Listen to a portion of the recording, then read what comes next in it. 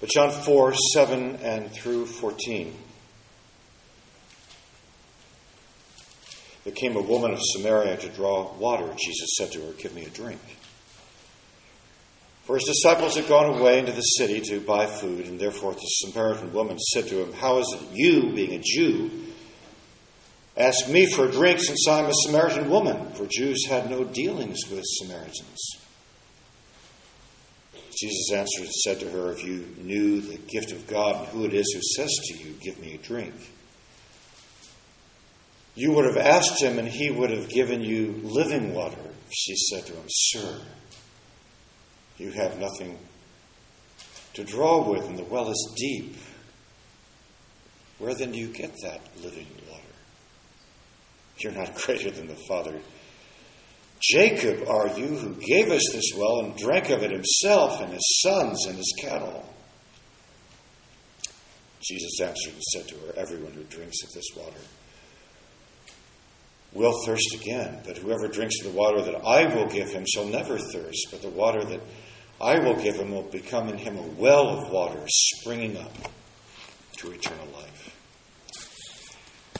Father, may the words of my lips and the meditations of all of our hearts be acceptable in your sight. O Lord, our strength and our Redeemer. Amen. I want to thank Beth Singleton again for starting us off on this series, and we'll spend, my intention at least, is the rest of the summer on the theme of worship. And once again, we probably won't get to the core of it with this passage even again this Sunday. So 2 introductions to where we'll go, at least with this passage, next week. You might remember that last Sunday we looked primarily at that part of Jesus' decision in his journey from Judea to Galilee to must needs go through Samaria, an unusual course for a Jew at that time. It would be commonplace to cross over the Jordan and travel up Perea, sort of neutral land, and back into Galilee or Judea, depending on which direction you were going. But Jesus said he had to go through Samaria. And we drew the implication from that, which I think is the right one, that here we see Jesus' inauguration to missions. He knew that his message was from the Jews to the world, to every tongue and tribe and nation. He must needs go through Samaria to explode every barrier and every boundary with the love and the work and the salvation that he came to show and to share and to enact and to enable. And we see it acted out with this woman of Samaria. I made the application that I am proud and have been privileged to serve this church, which in so many ways does not reflect the kind of ghettoized mentality that many churches in America and in other places represent. We have made decisions not to target one group, but all groups. I am a supporter of, I have been blessed by, I've been formed by parachurch ministries. I support them, I love them, but I also know their purpose. They come alongside the church. They have the luxury, if you will, of saying, we'll do this one thing. We'll do one thing. And often they do it very well, but their strength, as is often the case, is also their weakness. Because one thing is not what the kingdom of God is about. One thing is not what the church is about. The church provides a ministry to the family from cradle to grave, to all people, all nations, all ages, all groups. I do not know another fellowship, particularly in a suburban area of 250, which represents more ages or races or, frankly, different people. Some of us weird.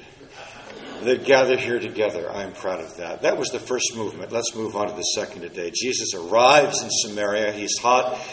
He is tired. He's worn out. The disciples go into town to the Safeway to get some food, to take care of things. And I think I did observe last week that it's hard to overlook in John's telling of the gospel story that we are to contrast the Samaritan woman and all the things he could have put together and placed together with the conversion, or almost conversion, I think conversion of the man in the 3rd chapter just before. Here's Nicodemus, a man of influence and power and prominence and station. And here is a woman in the 4th chapter who most of us would have overlooked, who was hated by Jews, who was a woman who had no name, no reputation, no influence, who didn't count. More and more I read of Jesus in the Gospels, I am overwhelmed by his absolute, uncompromising love for people. Hot, tired, thirsty. He uses that as tools and as occasion to reach out towards this Samaritan woman to find what God wants. Not just worship, but the text says, we'll say later, true worshipers. He's looking in this Samaritan woman for a true worshiper of him. What we have is a series of reaching out and responses. He first reaches out with kindness. One of the ways, this doesn't have to be a strategy, it's just true. One of the ways that we can break down barriers with cold and different strangers is to ask for some help. And it's an easy thing to do because we need it.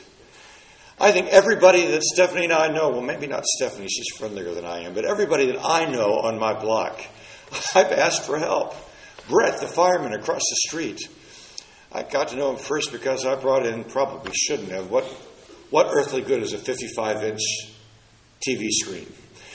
But I couldn't get it in the house alone, and I went over to Brett's door and I knocked on it. Could you give me some help? And of course he could. He saw the inside of our house, and we've become, if not friends, acquaintances ever since. Down the road from us is a lady with a Toyota Venza. Stephanie has admired that for 4 years. 4 years ago, she went, could we look at your Venza? And a relationship was struck up. Stephanie, as of about a week now, owns a Venza. But it took her 4 years of it. But that relationship started out of a request for kindness. Jesus says, give me a drink. He initiated the contact. He reaches out. And she responds defensively. Literally, it reads something like this. What do you, a Jew, have to do with me, a Samaritan? Samaritans don't have truck with Jews. What's going on here? We two don't mix. So next, Jesus appeals to her curiosity. He says, woman, if you knew the gift and if you knew the giver, you wouldn't be so hesitant. You would reach out. And the woman responds to this with sarcasm. Well, I don't know who you are, but I know that this will was given by our father Jacob. Are you better than he? Are you greater than he? Who do you think you are? Next, Jesus comes back to an appeal to her desire. He's appealed to her kindness. He's appealed to her curiosity. Now he appeals to her desire. He says, here's what I have to offer you. I have living water to offer you. Water which, if you take it, you will never thirst again. You will have an everlasting, ever-loving, eternal slaking of your thirst. The point I'm going to make, really the one point I'm going to make in this communion meditation, I want to make later, but it really comes up here. I don't know if she's dense, but she probably just, she takes this as on the physical level rather than the spiritual. We're kind of tone deaf. As contemporary people, maybe we always have been, maybe that's a human condition, to spiritual insight. She responds on the physical level. I'd like some of that water. I need it. I'd like the kind of water that comes that I don't have to drink again. She doesn't get it on the level of the offer that Jesus is offering her. So Jesus gets personal with her. And he says, go get your husband. And she says, I don't have a husband. And again, I'm so struck by how absolute. I'm struck by Jesus' response. He doesn't condemn her. He doesn't come down on her. He doesn't nail her. He says, you've said right. What he does first is commend her. You have spoken truly. I'm proud of you. Then he has, I know you've had 6 serial men in your life, haven't you? And he opens her up. He exposes her. We all stand exposed before the living God. Nothing hidden. Nothing tucked away.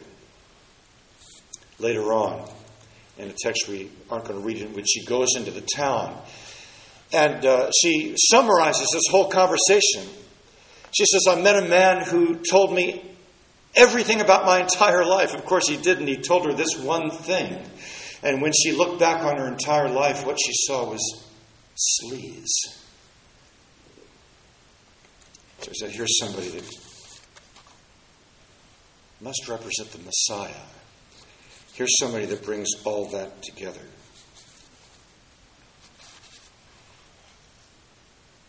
What she responds with is distraction. Well, I perceive you're a prophet. And speaking of that, we worship at Mount Gerizim and the Jews worship at Jerusalem. Now, which do you think is right? I wonder if that's kind of response to something important has ever happened to you. I was speaking at a church in Las Vegas and flying back from it, and I was sitting on the plane next to a Muslim doctor, and when he found out what I did for a living and what I'd done in Las Vegas, he said, what is a man of God doing traveling to the city of sin? And I confessed before, I'm usually better about 10 seconds later. This is one of the very few times I was kind of pleased in the moment. I looked back at him and I said, well, I don't look at it that way. I consider that I have my own sin that I carry with me wherever I go. That's why I need more than a prophet. I need a Savior. I thought that was a pretty good opening for the rest of the conversation that could come, and I just was silent for a while to see where he might take the conversation from there. When he spoke, he struck up and he said, do you believe it's possible that God created everything out of nothing? And so we stayed in the cratio ex nihilo in the Latin. I tried to keep coming it back to prophet and Savior, and he wanted to stay with the creation of the world. He wanted to stay in distraction. When we are taken to uncomfortable places, we regularly change the subject. I think one of the first things we learn about worship from this encounter is that it deals with real life. It's not a mythical respite, 1 hour a week from reality. Worship has to do with hunger and thirst and forgiveness and failure and transgressions and sins and adultery. There are lots of things that non-believers and believers don't have in common, but I think this is one of the things we do have in common. We don't like to talk about sin. We don't like to think about sin. But true conversion involves repentance. It means turning towards something, but it also means turning away from something, turning to something beautiful and drawing and attractive and handsome, and turning away from something that's ugly and defiling and impure. There's a turning towards something, and I don't think real worship can happen in our fallen world, at least, without an awareness of sin. 2, maybe 3 weeks ago, Beth shared with us that Isaiah 6 is one of the great templates of worship. It sends us through several important, I think even necessary movements, and it starts with God arriving in His train, which means His presence and His glory, filling the temple that fills everything. And in light of that, Isaiah's awareness of his own unworthiness, his own sin. Woe is me, for I am a man of unclean lips, and I live amongst a people of unclean lips. All of my adult life, I have had the privilege of sharing and contending and thinking about and arguing and talking about the faith in some wonderful settings. Many in higher education at UC Berkeley, at T. Austin, at UC Santa Cruz, and if it isn't institution dropping, at Yale and at Princeton, all of my adult life, and I can make some observations about these experiences. We live in a biblically and theologically illiterate generation. The best and the brightest of our culture don't understand the most rudimentary, the simplest things about Christianity or about the gospel. They don't have the slightest idea about what Christianity is. They don't know that there are two testaments in the Bible. I can try and explain the doctrine of the Trinity or the deity of Christ or the resurrection of the dead or the judgment of all things, and people don't get mad. They'll talk about evidences and other religions and the character of God and rather enjoy it. There's only one thing they get mad about. There's only one thing they get angry about. And that's when we start talking about sin. Now, maybe there's a good reason for that. There is, I think it's a stereotype, but God forgive us if we give cause for this. There is a feeling that Christians are holding themselves up as holier than thou or better than other people, and they hate it. And God forgive us if we do that. I don't see how we can, to be a Christian, the very starting point of being a Christian, to say, I've blown it, I need a Savior, I'm a sinner. One of the wonderful things in the Tim Keller training on apologetics that we did almost 2 years ago now is how winsomely he would regularly say, I'm sure that you're a better person than I am. Of course, that's very likely the case. Because Christianity isn't primarily about how good we are, about how great God is. It is the one, as I've said many times from this pulpit, is the one faith of which I am aware that doesn't require us to make ourselves acceptable in order to earn God's favor. It is the faith in which God makes us acceptable by His own gift of Himself. That's the gospel. That's grace.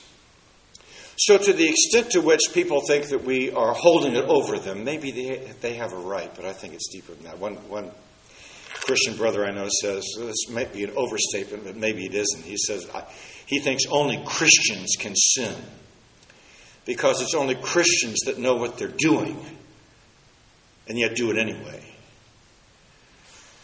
So Paul said the closer we get to Christ, the more aware we are of our sinfulness. To be a Christian is to confess at the outset that we are sinners. In our fallen world, I don't think it's possible to truly worship without a realistic understanding of sin.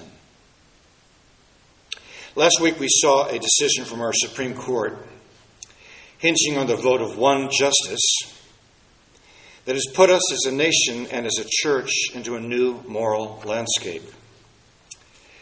I think we should be clear about what has happened, not overreact to it, not react inappropriately. It was not a decision, however, as I understand it, about people's rights to make decisions about their lives or about lifestyles or actions or choices. We as a church have been for decades, if not millennia, affirming of that, particularly as a Baptist people.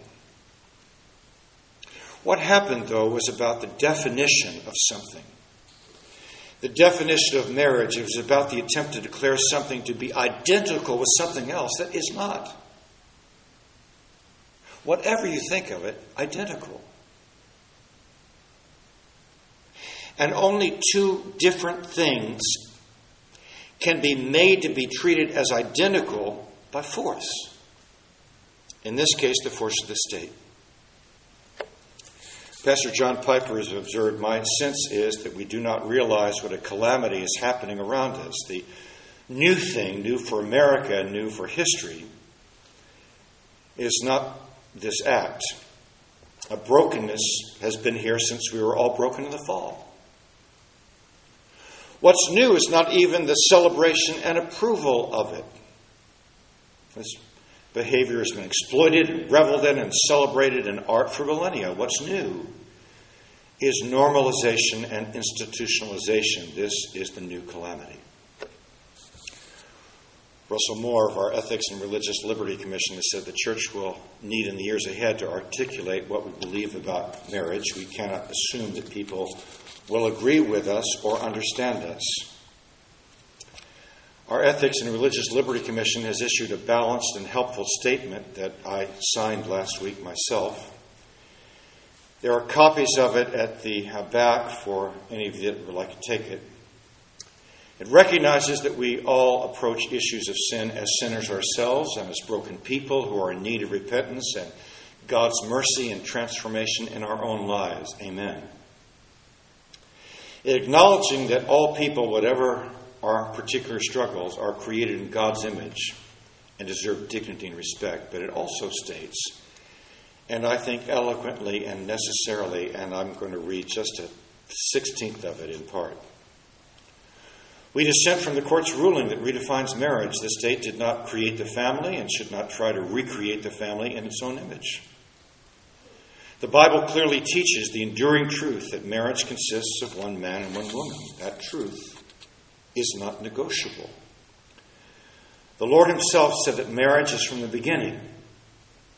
So no human institution has the authority to redefine marriage any more than a human institution has the authority to redefine the gospel, which marriage mysteriously reflects, Ephesians 5. The Supreme Court's ruling to redefine marriage demonstrates mistaken judgment by disregarding what history and countless civilizations have passed on to us. The church is defined by the gospel. And the gospel brings good news to all people, regardless of whether the culture considers the news good or not. We pledge faithfully to witness to the biblical teaching that marriage is the chief cornerstone of society, designed to unite men and women and children. We promise to proclaim and live this truth at all costs, with convictions that are communicated with kindness and love. Unwittingly, this woman has crept into worship by the back door. She has come through an awareness of sin to a recognition of the Messiah. Ephesians 5:32 brings us to the importance that marriage reveals of our relationship with God himself in Christ. It is union. It is coming together. It is time with not just his gift, but with him. This table is the oldest picture of that. This table invites us around it. This morning we celebrate the mystery that marriage proclaims, that we are called to a ever-loving, everlasting union with the God who has created it. Let it be so.